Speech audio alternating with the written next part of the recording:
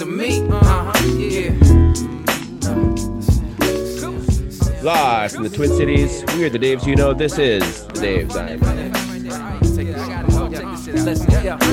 You want me to be that type of dude, and I want to be who you like me to, but we both know I can't do nothing at all.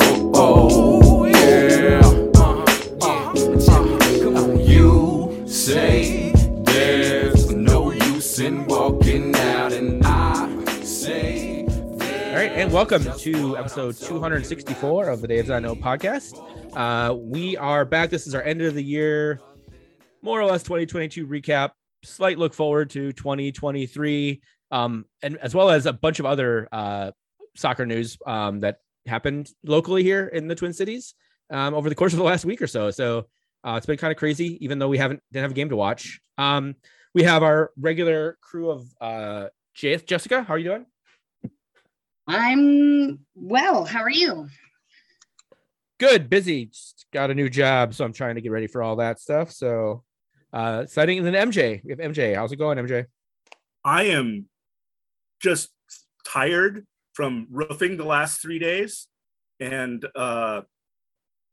when someone says, hey, help me with this roof, don't say yes. No. I thought you said What kind of fool are you?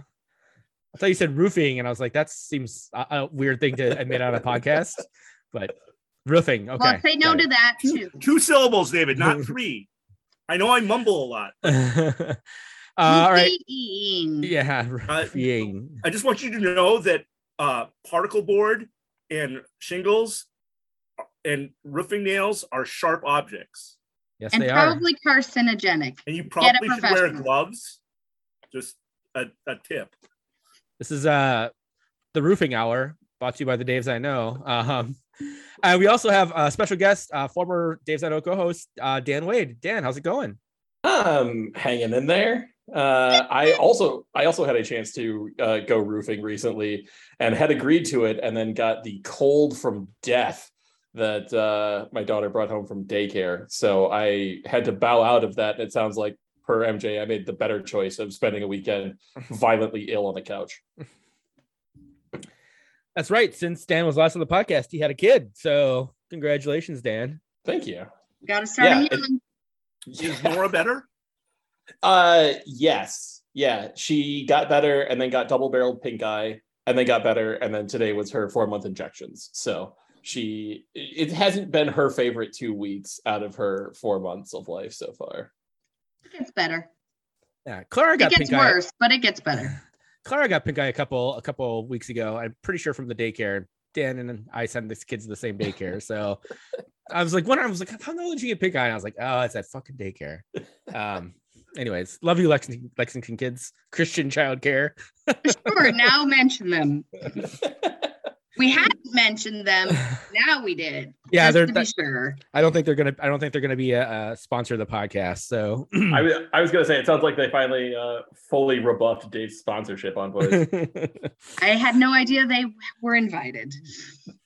I mean, anybody can offer to sponsor the podcast. I don't say yes to everybody. So I know. All right. All right. We're going to break the season down kind of bit by bit. We're not going to spend a ton of time on any one particular thing, but because I think we all kind of have a general sense of. So let's start with that. What is your general sense of this season in like less than 10 words? I'll go first. All of a sudden, David Diller gets a job and his time is money, bitches. Like, you better watch out because he's always closing and he's drinking coffee by the mugful. Shut the fuck up. Not less than 10 words. Okay, so that's your 10 words. Good to know. Your co-hosts at 10 words, you have to realize who your co-hosts are. I don't want a rant. I want to keep it, very simple feelings on the season. I had a good time. I thought we did pretty good. That's like less than 10 words. See? MJ? Use your basic bitch voice, MJ. As expected. How's that? 2 words. As expected. Good. Dan?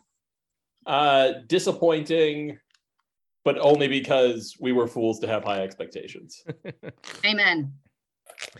Yeah, mine was going to be something so along the same lines as like, you know, you can't get hurt if you don't feel. So, I mean, that's the Minnesota sports credo in general. Right. Exactly. So, okay. Well, not everything was terrible this season. We did have some good things, including some good results. Let's talk. We're going to break it down sort of a little bit position by position. We're not going to go through every single player at each of these positions. They're kind of just general, obviously, other than keeper. Talk a little bit about the coaching staff and player development, things like that. So, you know, basically everybody in the podcast, if you, I'm going to go by the position, just mention the players that are in that position. If you have anything specific you want to say, jump in and then we'll move on. So let's start. Welcome. Questions are welcome. Yep. All right. We'll start from the back with the keeper. We obviously started the season off with Tyler Miller. He got the birthday flu one game, and Dane St. Clair took over and never looked back. Eric Dick played a little bit in the Open Cup. I don't think he got an MLS game. Am I correct? It was just Miller and DSC. DSC had the bulk of them. I didn't give anybody any directions in terms of like grading or talking about it. I already have follow-up questions. Everybody just say what you want about the keeper position. Who wants to start? Okay. So 2021, primarily Miller.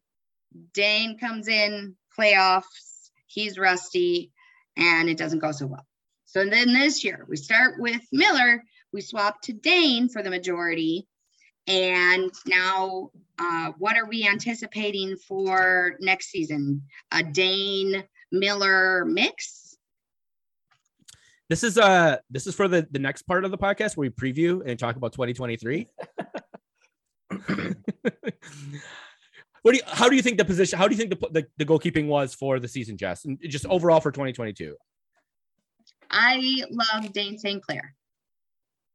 I think most of Minnesota does. So, anything insightful, Dan, or other than me and Jess expressing our love of Dane St. Clair?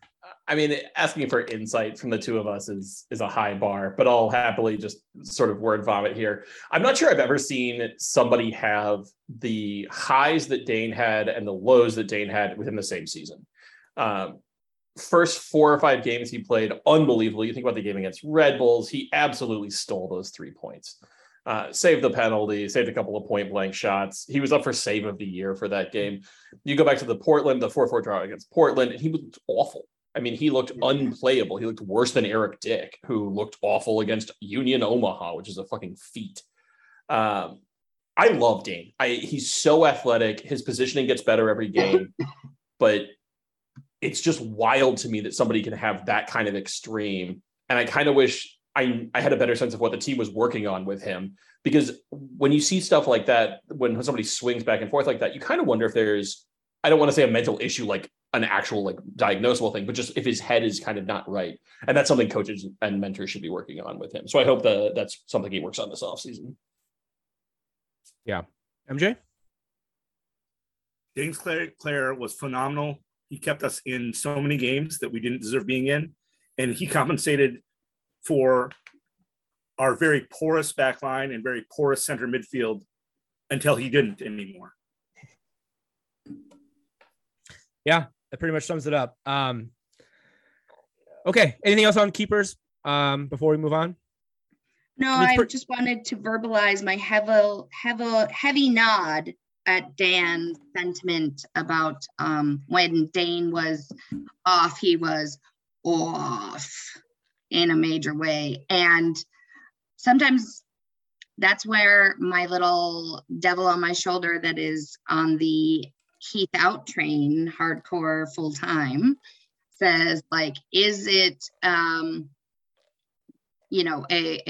anxiety or like locker room kind of dynamic thing? Because it's hard to believe how that Portland game, now that you mention it, it's all coming back. Like, yeah, that was wow. That's all. yeah, I think that where goes Dane, there goes the team, honestly, a little bit. So okay.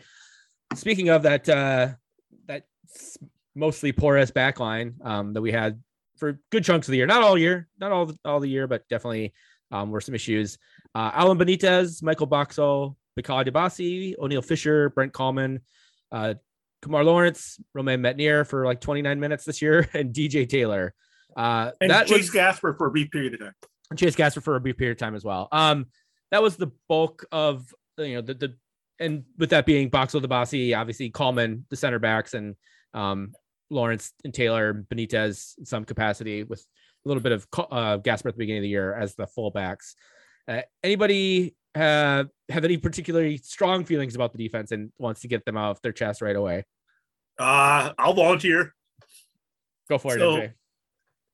To piggyback on my own comment from the goalkeepers, I want you as Loons fans to think about how many times Dane St. Clair bailed out the back line that was not in the right position, too slow, not facing the correct way, or just plain inept at marking somebody. Think about how many times Dane St. Clair did that. And then think about how many times the defense bailed out Dane St. Clair. Okay. One number is vastly larger than the other. And I don't have the stats on this, but one number is way larger than the other. For me, the huge bright spot was DJ Taylor stepping in at right back for Romain Metnier. He is my, after Dane St. Clair, the second MVP on this team, based on what we expected from him. And in fact, if we're going solely based on expectations and exceeding expectations, he's maybe the number one MVP. Yeah, I'd agree with that. Taylor was also a heck of a lot of fun to watch this season, in a season where even when the team was playing well, it could be a slog. It wasn't always the most aesthetically pleasing. That dude runs. He has the engine of a toddler, just absolutely, no matter how badly the team was playing, no matter how much they were getting on each other, he was always willing to do this dirty work. And I respect the hell out of that. He's a little bit offensively limited as a fullback, and that doesn't super work in Heath's system, but that's not his fault. And somewhat similarly, I don't think there's anyone I've ever watched play and felt worse for, not about for, than Alan Benitez, because that dude is really good as a wingback.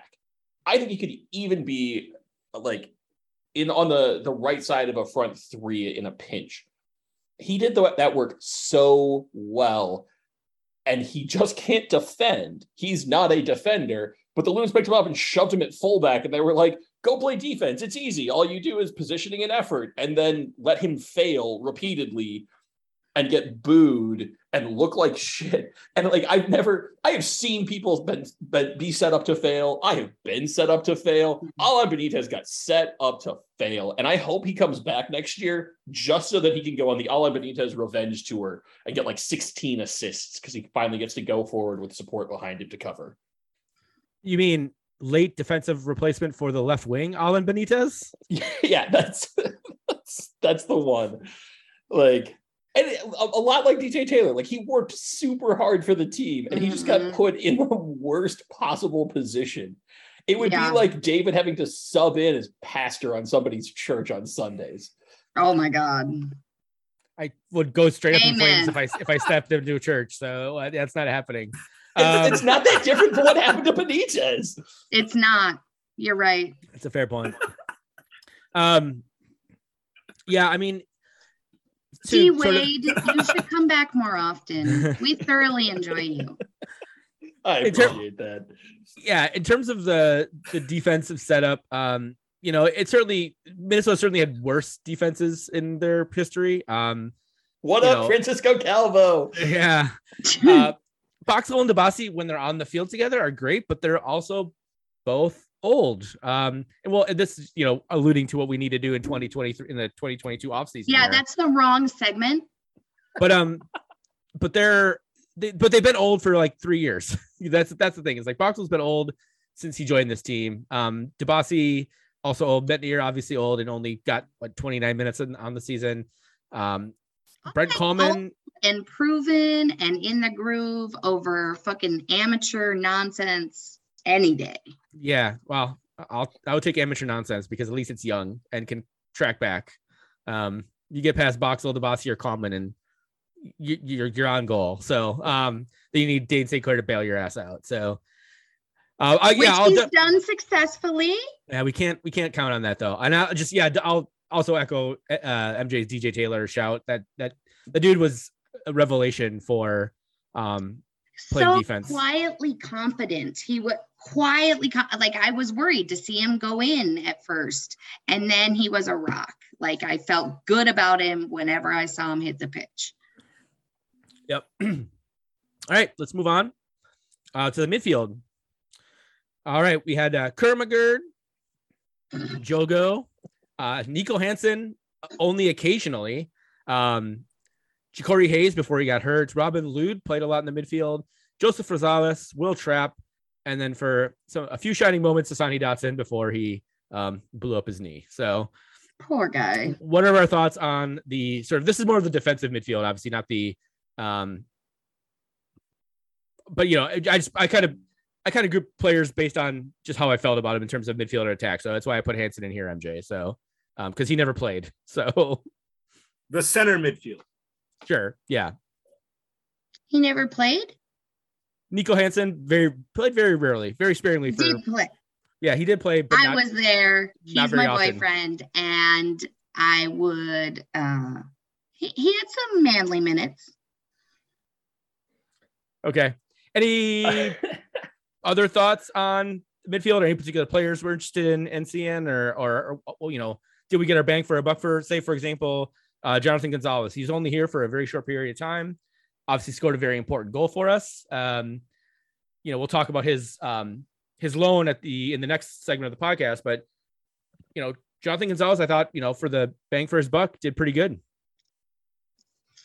Almost exactly a year ago, Ethan Finley went on Michael Rand's podcast and put words to the extremely open secret of the Loons, which is they had no plan. They never had a plan. It was just get the ball to Reynoso and hope good things happen. Mm-hmm. When you look at this particular section of the field, I think that is painfully clear in this because a lot of these guys are legitimately good footballers. Kervin Arriaga was solid this year. I really enjoyed Jonathan Gonzalez's 76 minutes or whatever he played. Ja'Cory Hayes does a job. Lod shouldn't have had to have been back there, but boy, he was really good there. Will Trapp, honestly, is a pretty decent player, but none of them work together. These are like some double pivots and some traditional eights, and like nobody's a real destroyer six, but some of them have six vibes. And so you're just looking at this sort of mishmash of players that you're like, yeah, I guess they're a midfielder because they don't play defense and they can't shoot. Like that's the actual cohesive element of these players. And I'm not saying, Dave, that you put together bad categories. You put together Adrian Heath categories, which is right. We got to put two guys there. And Kervin Arriaga is the tallest, which means he's the best. So we'll put him there. And like, there's no cohesion here. When you go back to the really good Loons midfields, when you've got like Grey Goose as a straight up box to box 8, and then you had Ozzy Alonso as if you come within 12 feet of me, I'm leaving with your thumbs. Like there's cohesion there. You understand what they're going to do and what they're not going to do. And they understood it. I think if you asked each of these guys what their job was on the field, you'd get 6 different answers from 6 different guys. And that is endemic of leadership failure. It's not these guys' problem. It's, again, they were handed the script to Hamlet and then shoved on stage for chorus line. And then they had a wardrobe malfunction. Yeah, just tits everywhere. Well, yeah, except it was, instead of Hamlet, it was Macbeth, because like there was just a lot more blood. And of course, Adrian Heath is Lady Macbeth.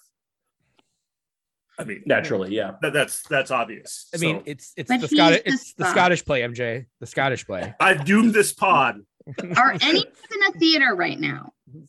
No, come on, all the words. No, but I'm gonna go play broomball and like twist my ankle. You know. Go ahead, MJ. I thought Jogo was great bang for the buck when we needed him. I thought Adrian Heath was actually correct in saying, hey, we need some fresh legs off the bench to help the attack.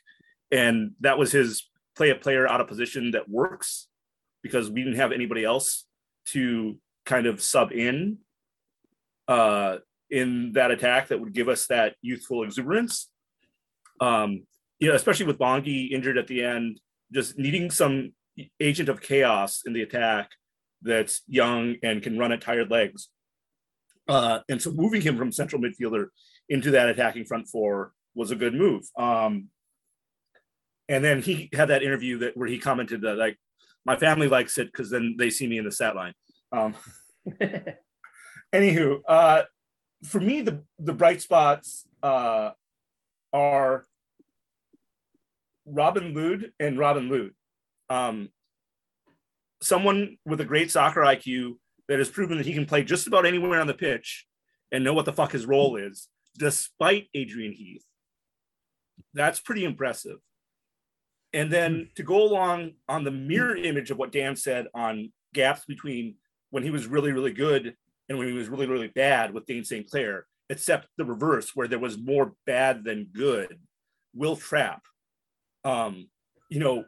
really good when he was good, which means when he was healthy, which wasn't a whole lot, and then just atrociously bad, whether that was injury related or not, just not the precise vision, not the defensive awareness that we expected from him, considering his performance last year. Yeah, I think you guys all hit the nail on the head there. A lot of interesting players that, like, a lot of great taste that don't taste great together is to use another terrible metaphor. It's like putting a handful of Skittles and M&Ms in your mouth. And I hope if we bring Rosales back, we give him more dead balls next year, that it's not Reynoso all the fucking time, because it gives us something different, and he's pretty darn accurate with them.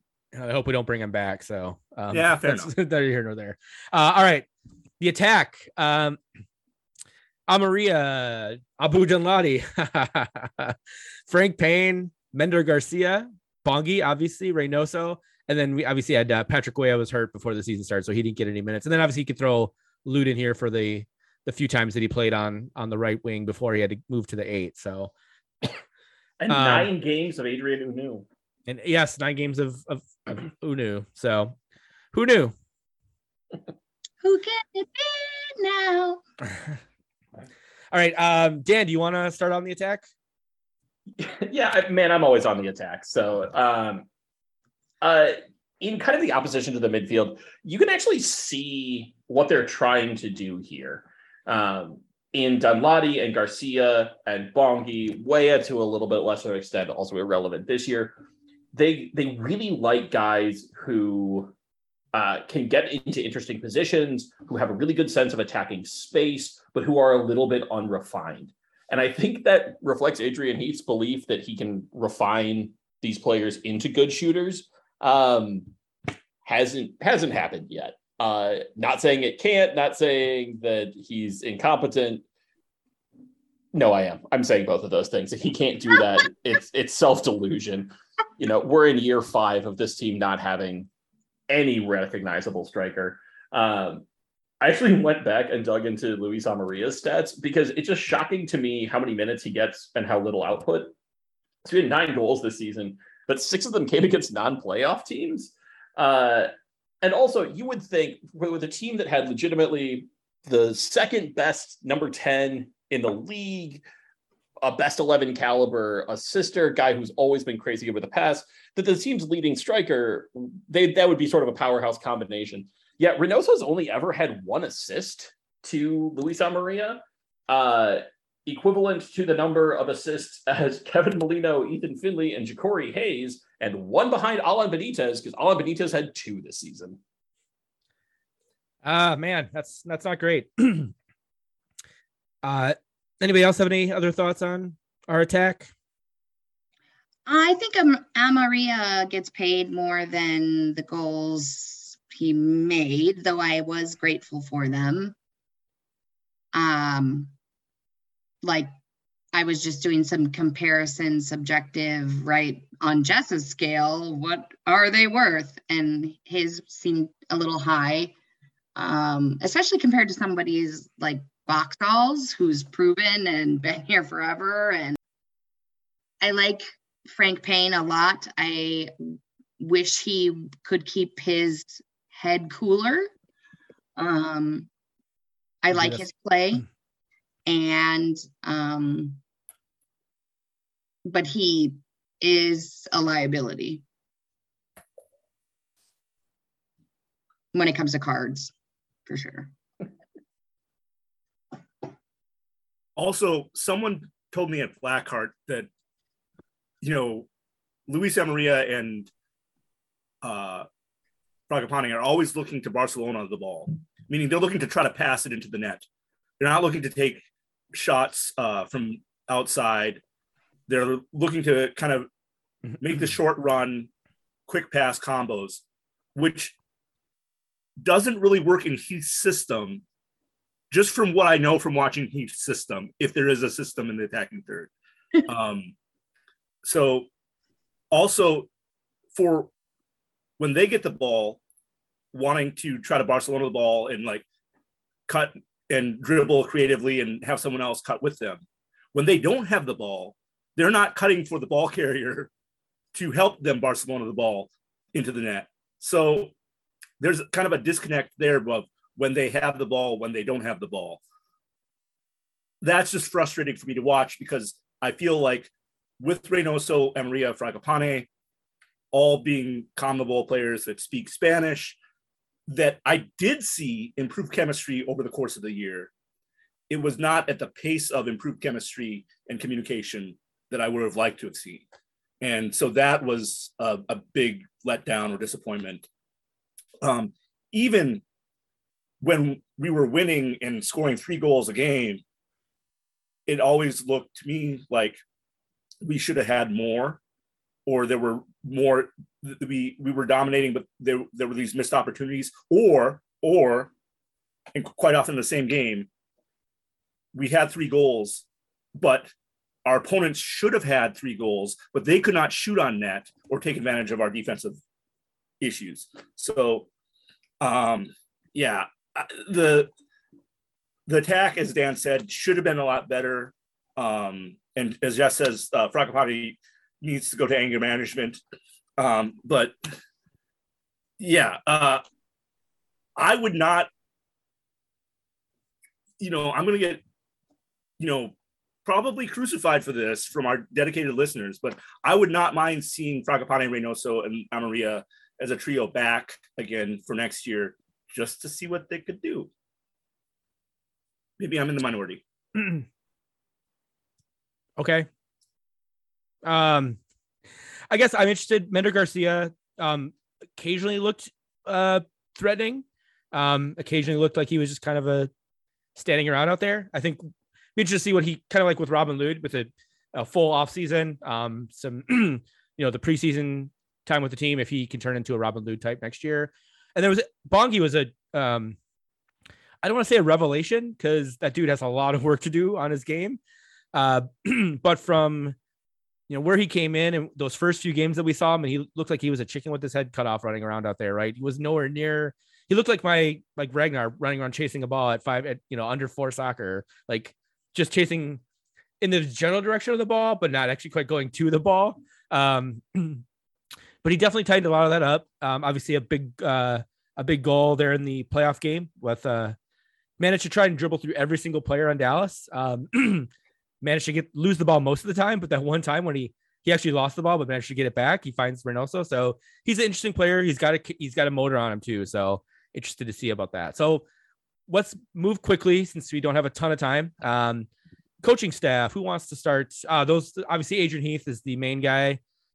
Most people know Ian Fuller, Sean McCauley, and then goalkeeper coach Stuart Kerr. I know MJ has talked a lot about these guys over the course of the year and specific things and stuff like that. But other than our standard days, I know Heath, hashtag Heath out. Any specific things you want to mention about the coaching staff or things that they did? When Sean McCauley came in last year, he was billed as a defensive coach replacement for Mark Watson. To me, he should be fired over the past 2 seasons for that. And then he was also billed as a player whisperer, or shall we say a Heath translator, He was billed as this guy who could help bridge the gap between the rest of the coaching staff and the players, being kind of a players manager, good camaraderie with the players, chummy, friendly, that sort of thing. And with maybe some ability to explain or simplify coaching speak into more player speak. And I have no clue how well he did at that because I wasn't there, but I did see a lot of shitty defense. I mean, I think the fact that, and we know this thanks to friend of the pod, Andy Greeter, that the Loons' real hot streak, the point of the season where they looked really good, came after a players-only meeting, probably says there's a disconnect between the coaching staff and the players. And it took the senior leaders, guys like Robin Loon, Michael Boxall, Will Trapp, to actually act as their own translators, essentially. And you know, this certainly isn't the first players-only meeting in team history, or I mean, these things are fairly common, but I don't know. Every angle I tried to get on this team, tried to understand what they were trying to do, trying to understand whether this year was a success or a failure. It just comes back to this feeling that this is a team that is essentially trying to climb a 10-foot wall with an 8-foot ladder. They are just not set up to succeed. They are not set up to do big, hard, ambitious things. They're set up to not look like they did in 17 and 18. And if that leads to some additional success, super, but they just can't fail like that over and over again. And to me, that comes back to how close Adrian Heath was to losing his job. And this is a team that increasingly just looks like its manager. And it's a team that is scared to fail. It's a team that has no ambition. And this season, I think, was the perfect encapsulation of that. I think if you look at, they didn't overperform or underperform statistics notably. They weren't, if you weight by actual minutes played, they were middle of the road for age, they're middle of the road for salary until they removed Unu's contract. Like, they're just mediocre. And I think that starts at the top, and it has now permeated every player on this team. Yeah, that kind of actually, brings us to sort of like everything else. So, you know, Jess, anything you want to say about the manager? You're the one who sits the closest to Inchy, so you get to see him every game. So, well, I think I think some of the phrases Dan just said probably sum up Inchy's professional psyche well. Don't take too many risks, because you know, if you really shit the bed, obviously, right, go out on a limb and try something risky. He's too afraid to do that. He doesn't have the risk tolerance. And I don't know if that comes from his personal, like, welfare, like, to keep this job. Like, how old are you, dude? Just go retire. We don't have to fire you. You could just go away. I feel he doesn't have a plan. He doesn't have direction. He just is a talking head. He's worse than the talking heads, like the real talking heads on ESPN and all the networks, because he has this accent, right, which is neither here nor there. I watch a lot of BBC. He is unintelligible. But maybe I can see how that's stratified. And anyway, okay. I just think he won't take risks, but he won't die. And I'm done. Like, I'm just on the train, and I just think any change, even a horrible change, would at least be more exciting than more, like, the statistic they kept referring to during the playoff match was that we had made the playoffs round one like the last 4 seasons, or made it to postseason the last 4 seasons. And I was like, fucking A, we have. Like, why aren't we progressing any further? We make it just enough to get out in the first or second round. Just far enough. It's like, it's hard to get excited to go to the playoffs anymore. Like, this, even if it had been an Austin game and I had the ability to go, I don't know if I would have, because it was such a letdown to go and lose. Anyway, Yeah. that is all. And everything. I think everybody knows where my feelings are on Adrian Heath. So, and MJ has a heart out, so we gotta be. We're trying to be respectful of everybody's time. So, anything else from the season that was that you wanted to point out or highlight or low lights? For, the stadium itself, the rest of the front office, anything. Go ahead, MJ. So for me, the low light was how we bowed out of the U.S. Open Cup. We won the first 2 rounds. We're playing Union Omaha, a low seed, a lower division team at home. And Reynoso's not even on the bench. And I have no problem with starting and squad rotating for that game. Now, after Tyler Miller wins us 2 U.S. Open Cup games, is that the best point to put Eric Dick in? Probably not. But it's not just his fault. I mean, it really, you look at the goals, they're not all on Eric Dick. And I think Tyler Miller was unable to play in that game, MJ. I think that's why Eric Dick played. Either he had COVID or he had hurt himself. Like I don't think they just put an Eric Dick in just for shits and dicks and giggles, if you will. Okay, yeah, but like, so you're not playing Dane St. Clair. This is my point. You're not playing Tyler Miller and you're not playing Dane St. Clair. You're going to your third keeper. I think with your point, Reynoso wasn't the only first team player that wasn't even on the bench. That that was literally sitting in the box upstairs. And then you combine Heath's post-game comments and Michael Boxall's post-game comments, and it's just a shit show, And so the result, the performance on the field, the result, and then the shit show that followed with the post-game interviews. And you're just like, what the fuck is going on with this team? I know no one went to media camp, but God, this is embarrassing. That was my low light.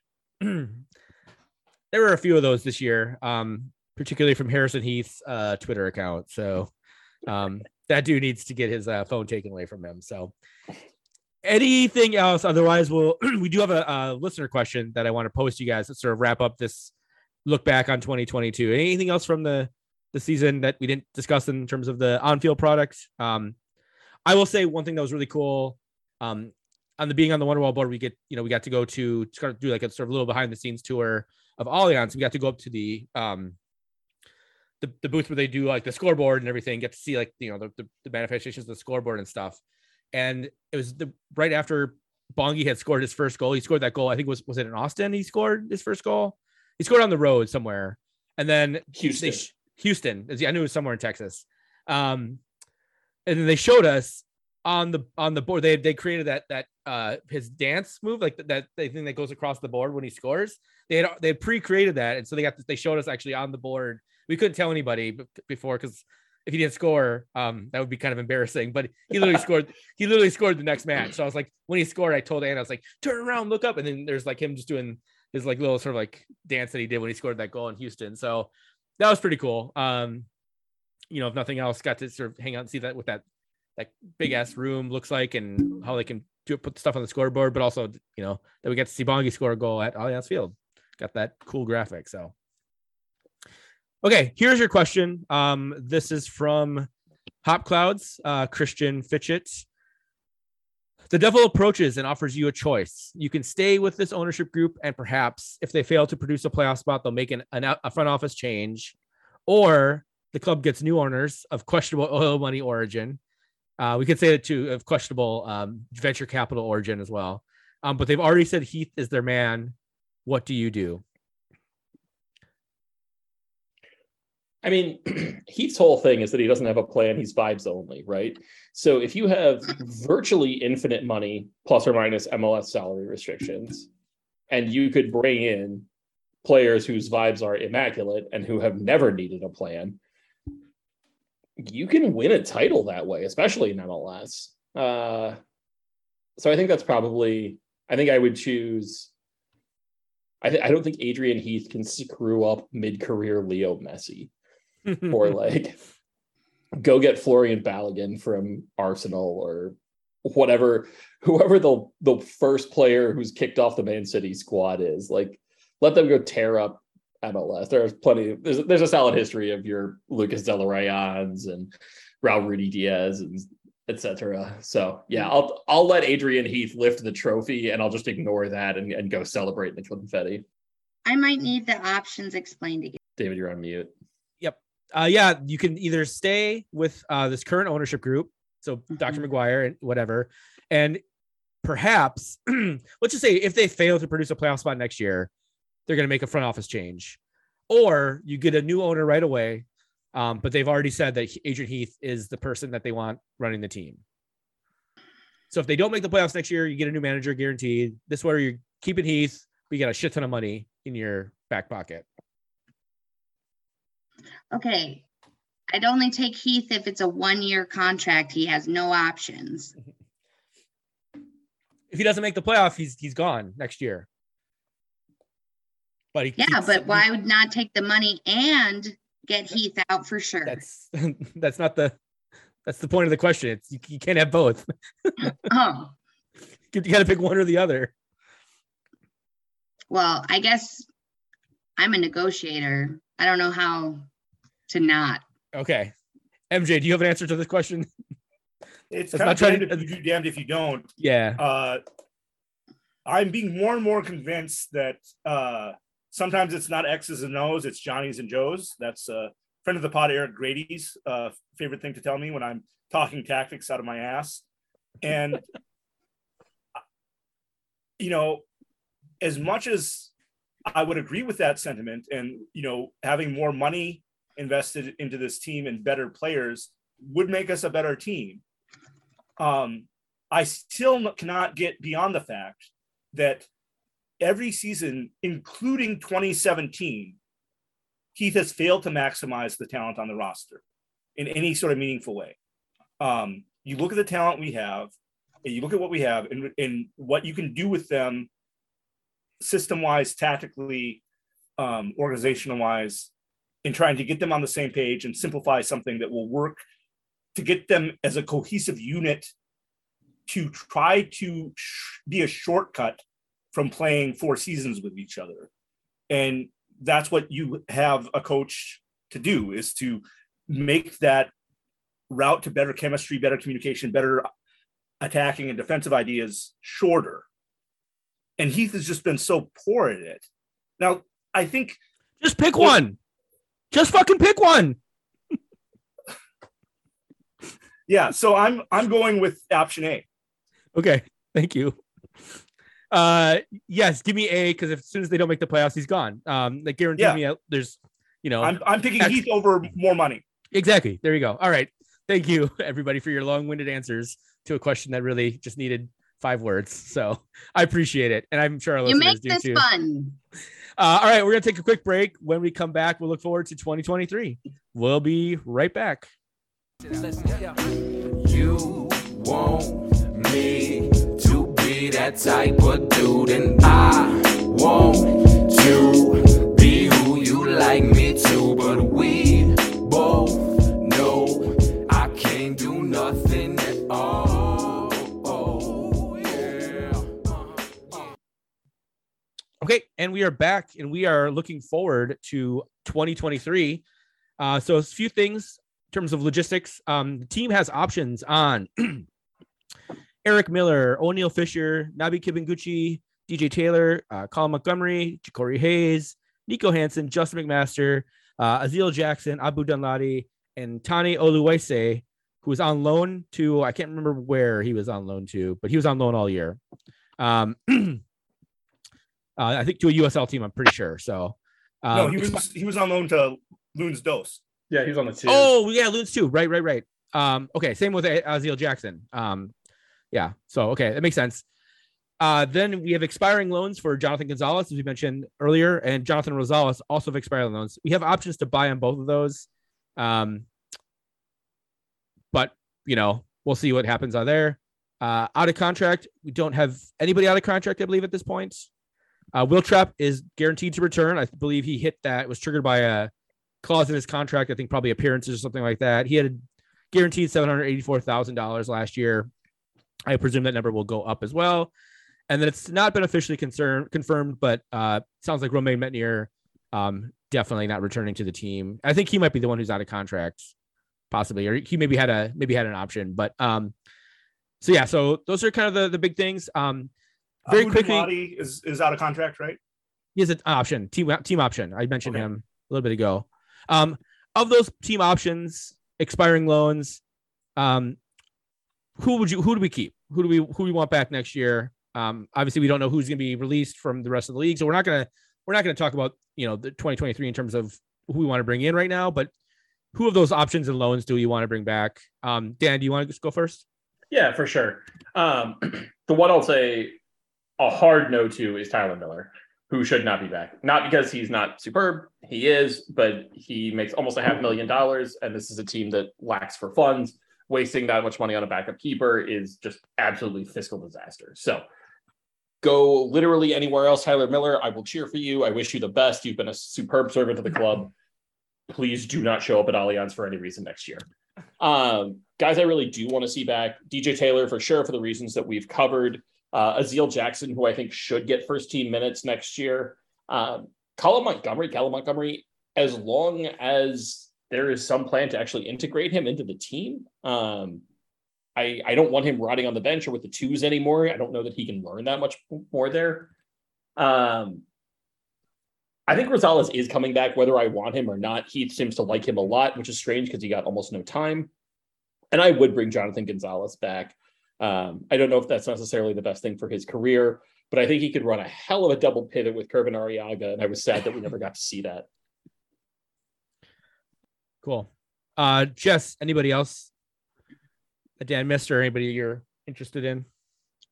Well, what does it mean if we have an option? Just means that we can bring them back guaranteed some probably pre-negotiated salary. If we say no to that option, that means they can become a free agent, basically. Yeah. More or less. It's Nico Hansen. I like Nico Hansen in his where you had him on the field area. I think with more play, more minutes, more even just coming in as a sub more often, he could get into a good rhythm.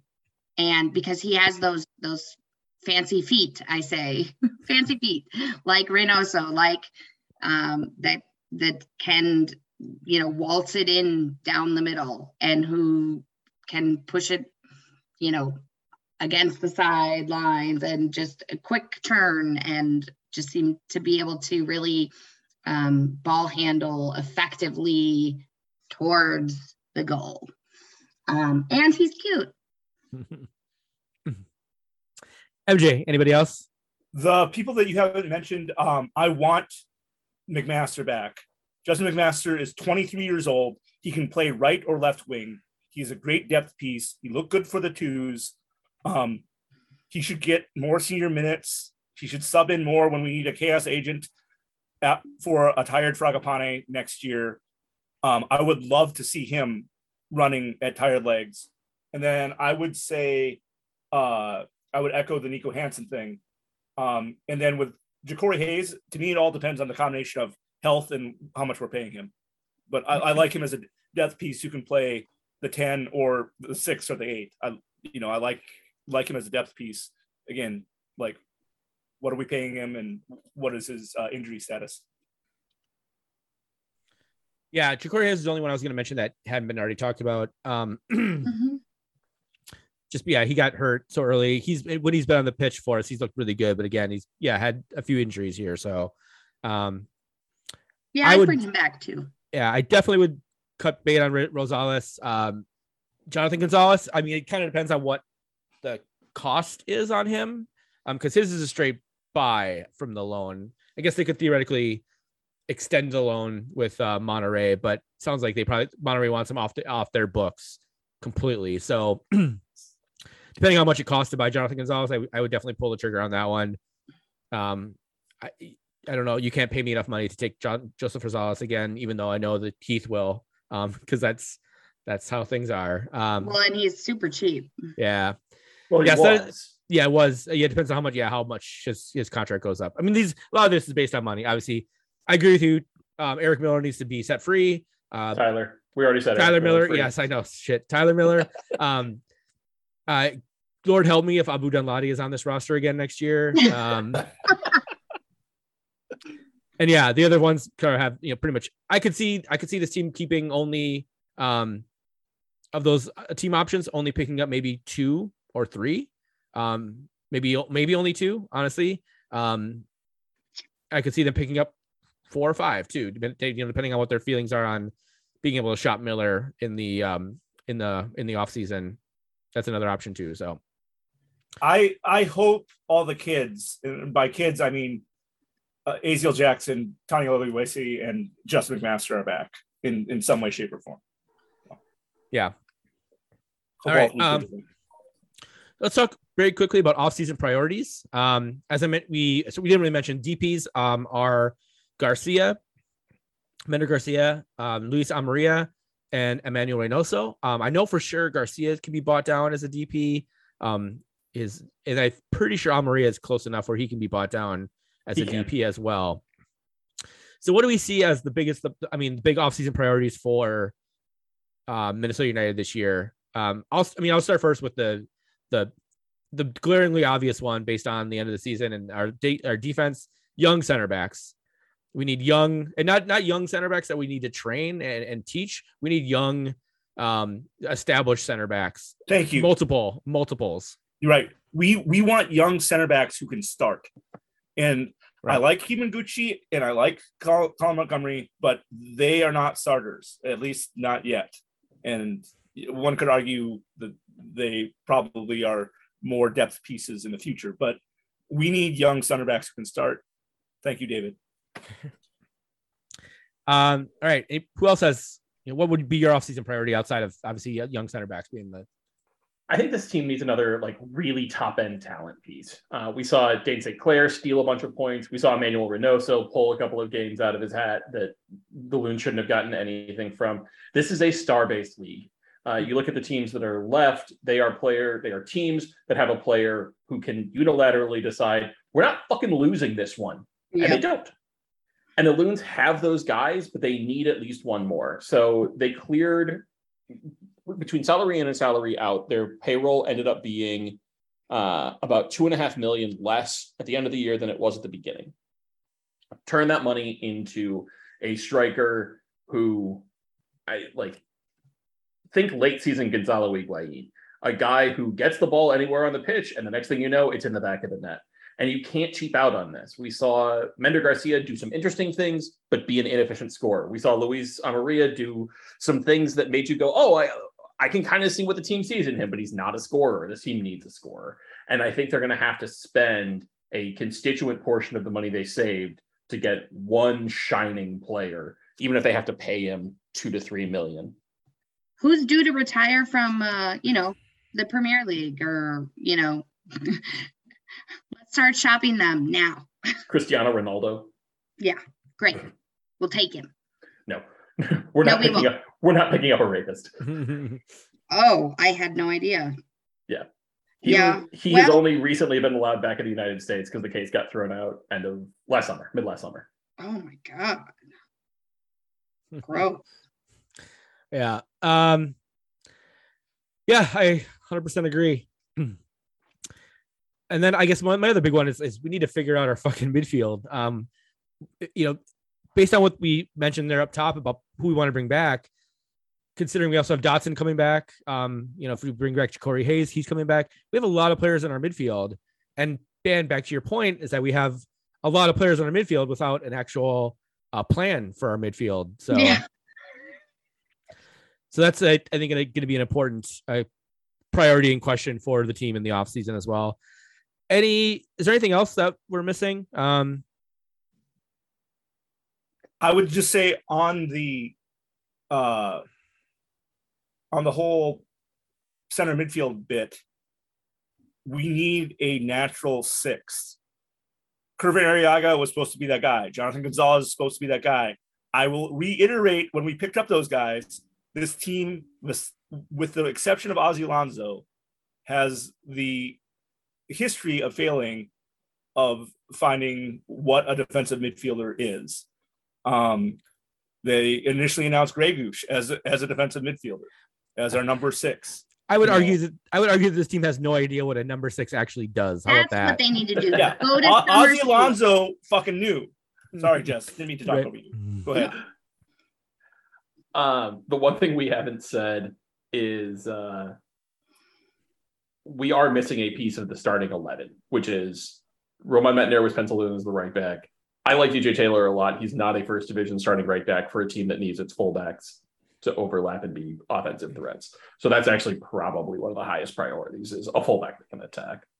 But to your collective points, if you have a 6 that can free up your defenders, maybe you put Alan Benitez back there.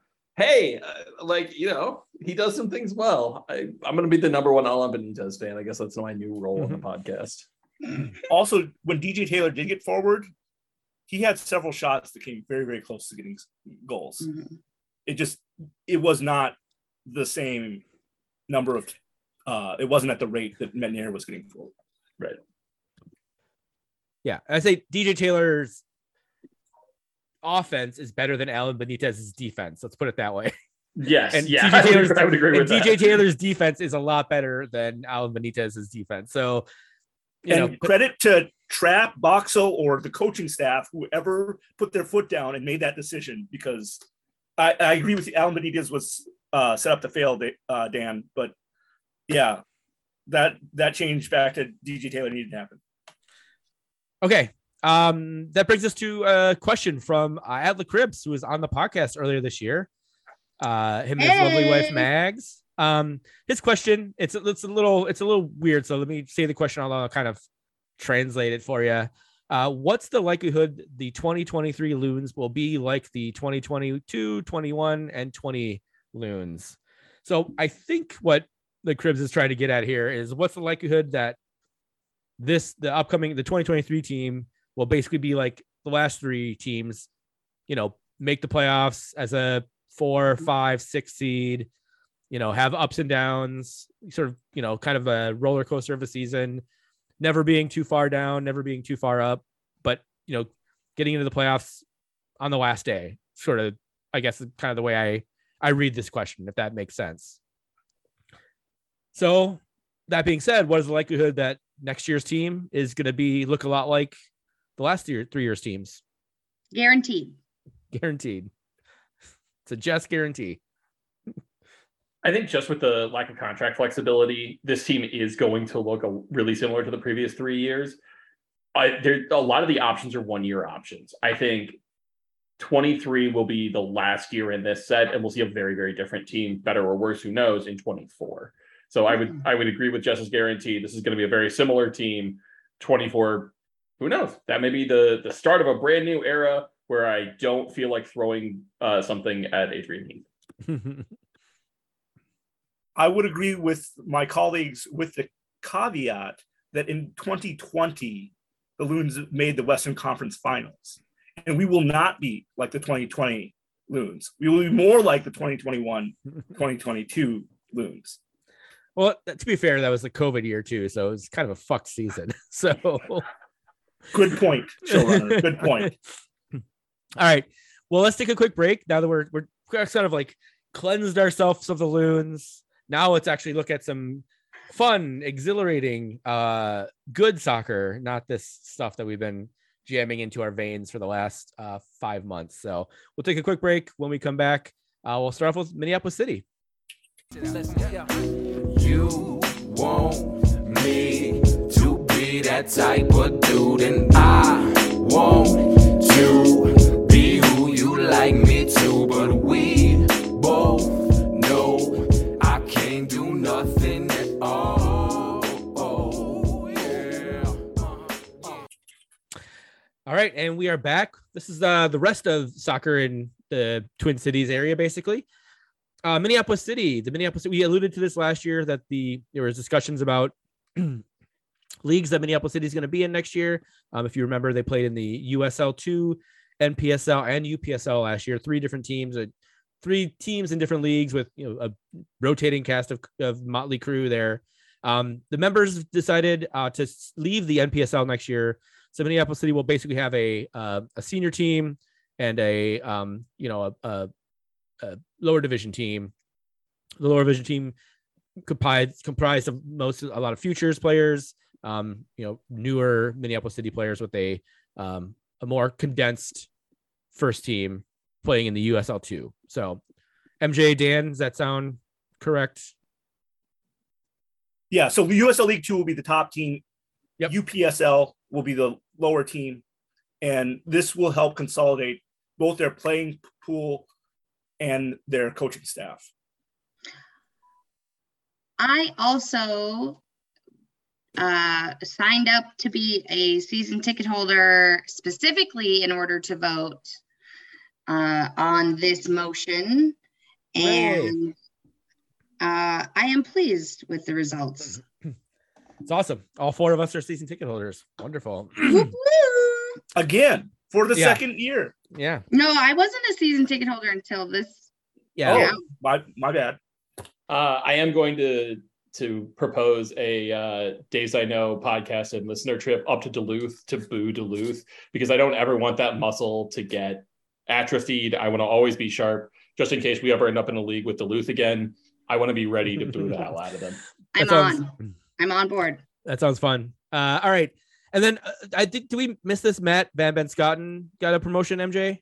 Matt Van Benschoten has been moved from the head coaching position to, I believe, technical director or sporting director. Something like that. Yeah. He's been on this podcast a couple times. He's a really great dude. So yeah, congratulations to him. All right, MJ, take us to the Go for Soccer. Go for Soccer Gala. The Gophers finished 8-7-3, 4-4-2 in the Big Ten. That is wins, losses, draws, because the NCAA is fucking American. And overall, last year, the first year under Aaron Chastain, they finished 10th, meaning they missed the playoffs. Preseason, the Big Ten pollsters picked them at 9th, also to miss the playoffs. But this year, they finished 8th of 14 teams in the Big Ten, and they make the playoffs. This was done over this past weekend.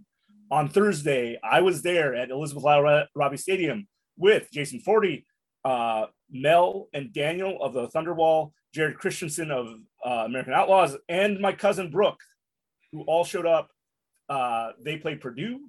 They won 2-0 off of 2 goals by Sophia Romine. She gets her 4th and 5th goals of the season. They were both assisted by also transfer in center back Gabby Cesarone, with 2nd assist by Sophia Bowman and McKenna Beisman. Great 2-0 win against Purdue, a team they should beat, especially at home. And then on Sunday, they went to Illinois. Tale of 2 halves. First half, Sophia Bowman gets a goal. And then less than 3 minutes later, Sadie Harper gets a goal, assisted by Sophia Romine and Kaya Harper. Not quite the Harper to Harper that we wanted, but Harper to Romine to Harper, pretty damn close. And so at halftime, Gophers feeling good, up 2-0. They let in 2 goals in the second half, a penalty kick by Burchell, and then Michaela Woods in the 88th fucking minute. So Aaron Chastain said, certainly disappointed with how we closed the game. I don't think it was our best day. We'll use this week to prepare for a really good Michigan State team on Sunday. It's going to be a huge test for our group, and I'm excited to see us step up for it, which is what you expect Aaron Chastain to say, because she's been to media camp. That brings us to the quarterfinal. Big Ten seed number 1, Michigan State versus 8th seed Minnesota Gophers. Sunday, October 30th, 3 p.m. on the Big Ten Network. I will probably be at Blackheart for that. Double check that Wes has the Big Ten, because I don't think he does. Oh, Mark Kravatsky was just kind of like logging in and using their. Oh, okay. Or that's how he was doing it in the past, but maybe that's only for Big Ten Plus. Maybe that's not for Big Ten Network. So I'll have to double check with Mark Kravatsky then. Yeah. You can hit him up on Twitter. So, okay, moving along. other huge news, Minnesota Aurora dropped a bomb on yesterday, that they are currently in the process of exploring a move to professional soccer. So to a quick refresh, Aurora played in the USLW, which is like a pre-professional league, mostly college players. And that league just started last year. And it's kind of obviously they kicked ass and had a really good time. It sounds like this is always part of the plan to sort of move towards a professional team. It apparently got accelerated though, because the USL Super League, which is a professional league in the USL for women, starts next year. Theoretically starts next year. They haven't announced any teams yet, which is getting kind of late to start a league if you haven't announced any teams. So probably 2024 actually. And it's the like MJ late.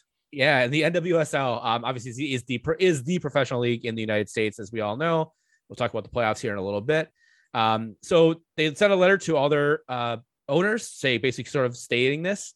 Obviously, there's not a ton of details because there's NDAs and confidentiality, things like that. There's things that they don't even know the answers to right now. There are some things that we know. Basically, it's going to take a very rich person to sort of step in and be the lead investor. That doesn't mean they're going to buy the entire team, or they just have to have a certain percent. They have to have a certain percentage, and they have to own. You have to have a certain percent of a certain amount of money in the bank, basically. So, if you have any rich friends, now is the time to reach out to them. Let's nominate Nancy Lyons of Clockwork, a local Twin Cities digital marketing firm. She is one of my personal professional role models, and I think she might make enough money. Okay, it's a lot. It's a substantial amount of money, Jess. Okay, so well, send them to Wes in Northeast Minneapolis, by the way. Yeah, send them to Wes. That'd be perfect. So I know they're looking. Apparently, there have been some people that have reached out. So but they're vetting everybody. So they're not gonna. I don't think they're gonna make the same mistakes that the McGuires did, and being jackasses to the fan base. I can't imagine this team going pro would change anything about this team. So it's just really exciting news to hear that this and Minnesota's obviously a market that has done well with soccer, and I'm sure the NWSL is looking at us with dollar signs in their eyes, and I'm sure USL Super League would love to have Minneapolis St. Paul as one of their anchor franchises when they are starting their new league. So we'll see. I'm pretty excited to hear more like how this goes down with the community ownership. It's like it's such a different model. I'm fascinated. Yeah. So Arsenal has a model that's going to be a little bit similar to this. Their primary owner is obviously Stan Kroenke. They have shares, so it's a little bit different. But then they have a supporters trust that kind of basically pool their money and then have a voting say in the club. It's small and largely symbolic, but it does exist. Like Friends of the Library. Yes, exactly like Friends of the Library, but it's friends of people with cannons. I'm going to go a little on MJN on here. There were 2 times that we saw USLW League President Amanda Vandervoort in TC Open, Twin Cities Orthopedics Stadium. One was the first game of the season where they brought out the USLW trophy to dangle in front of the players and to drool over. And the next one was the final game, the finals of the playoffs. You have to look at their attendance records just being so far above anyone else in USLW, and even better than some of the NWSL franchises out there. That did Amanda Vandervoort maybe put something in Andrea Yach's ear about so we're starting that USL Super League next year that's a pro league. Guess what? I'm the president of that too.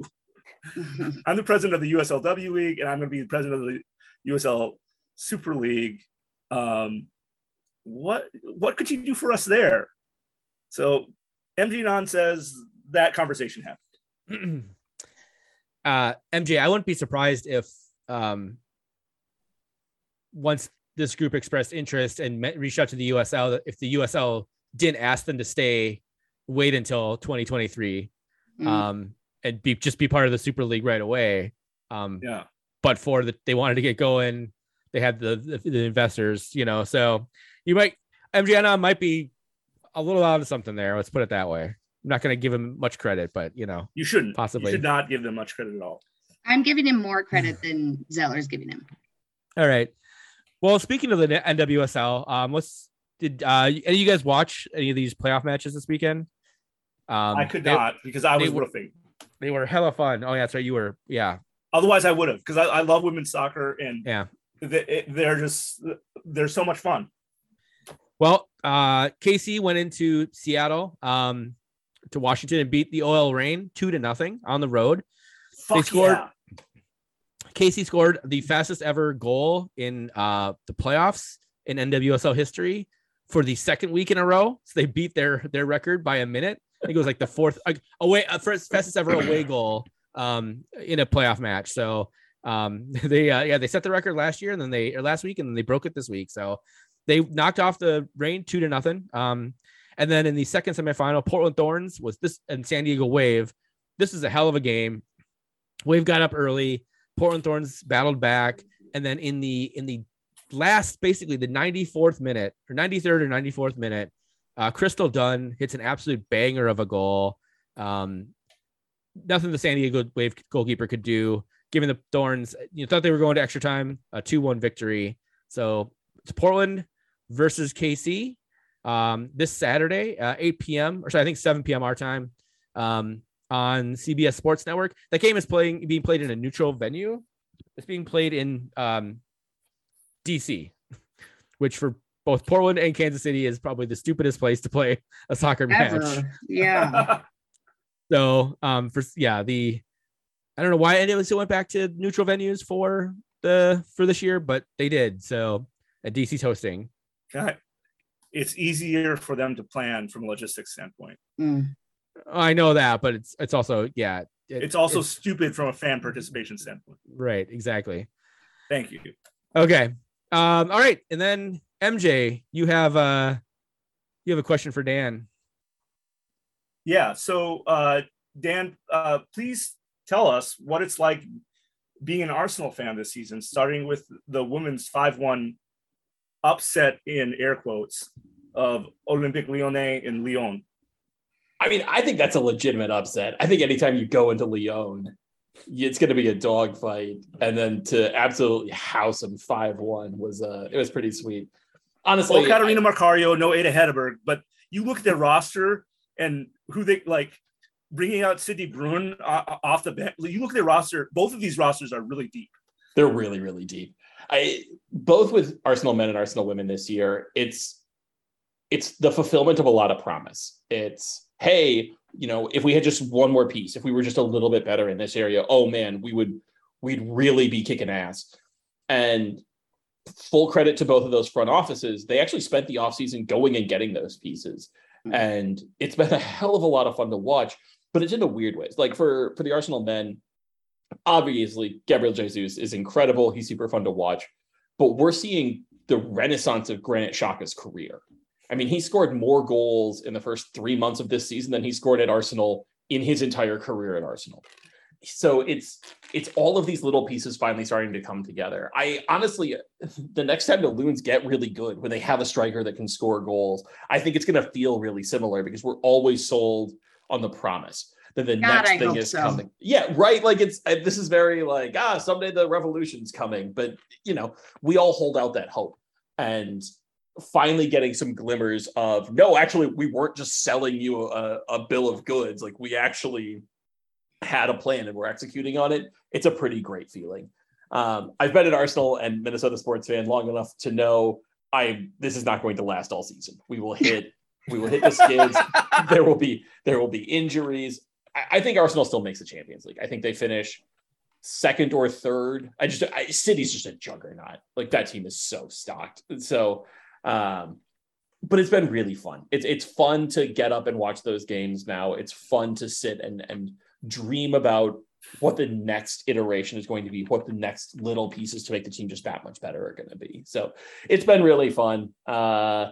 If we're still in first place on January 1st, I will be pleasantly surprised, but I'm certainly not holding my breath. Cool. All right. Well, that will do it for us tonight. Thank you, everybody, for listening to us this year.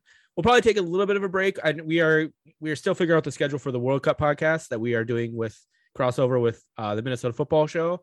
So don't worry. Just keep your eyes on the feed when those shows are. We're going to cross post them in both the Football Show feed as well as the Days I Know feed. So if you don't hear from us for a little bit, no worries. We're sticking around. We're still going to be doing stuff. But you could still tell us that you miss us if you feel like it. Yeah. And the best way to do that is hit us up on Twitter. You can always find Dan as @DWade. Yes, @DWade. Ebony Magazine. Yeah, Ebony Magazine. As Dwayne Wade the other day. Oh, did they really? Yeah. That's the most recent one. That's awesome. That is yeah, awesome. I am definitely the core audience for Ebony Magazine. Clearly.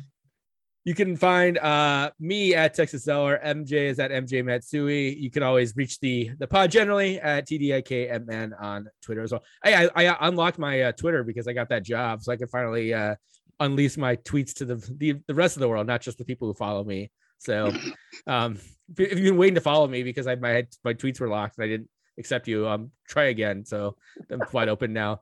And you can always find Jess at Jessica144083 9er2. We've been the Daves you know. This is the Dave's. All right. All right, thanks everybody. We'll talk to you soon. Bye. To try and work it out, cause we both know we can't do nothing at all. Oh yeah. We do our thing, son. Long as you do yours, land here become fecund. Yeah. We do our thing, son. Through the act, we attract two, hope to reach one. We do our thing. Do it. Do it. We do our thing, son. Someone paint a piece, someone spray with a machine gun. It's mad work to be done. We do our thing, son. I can't do nothing at all. Y'all know we can't do nothing at all. Nah, yo, I can't do nothing at all. Y'all know we can't do nothing. Check it out, GT. He don't do nothing at all.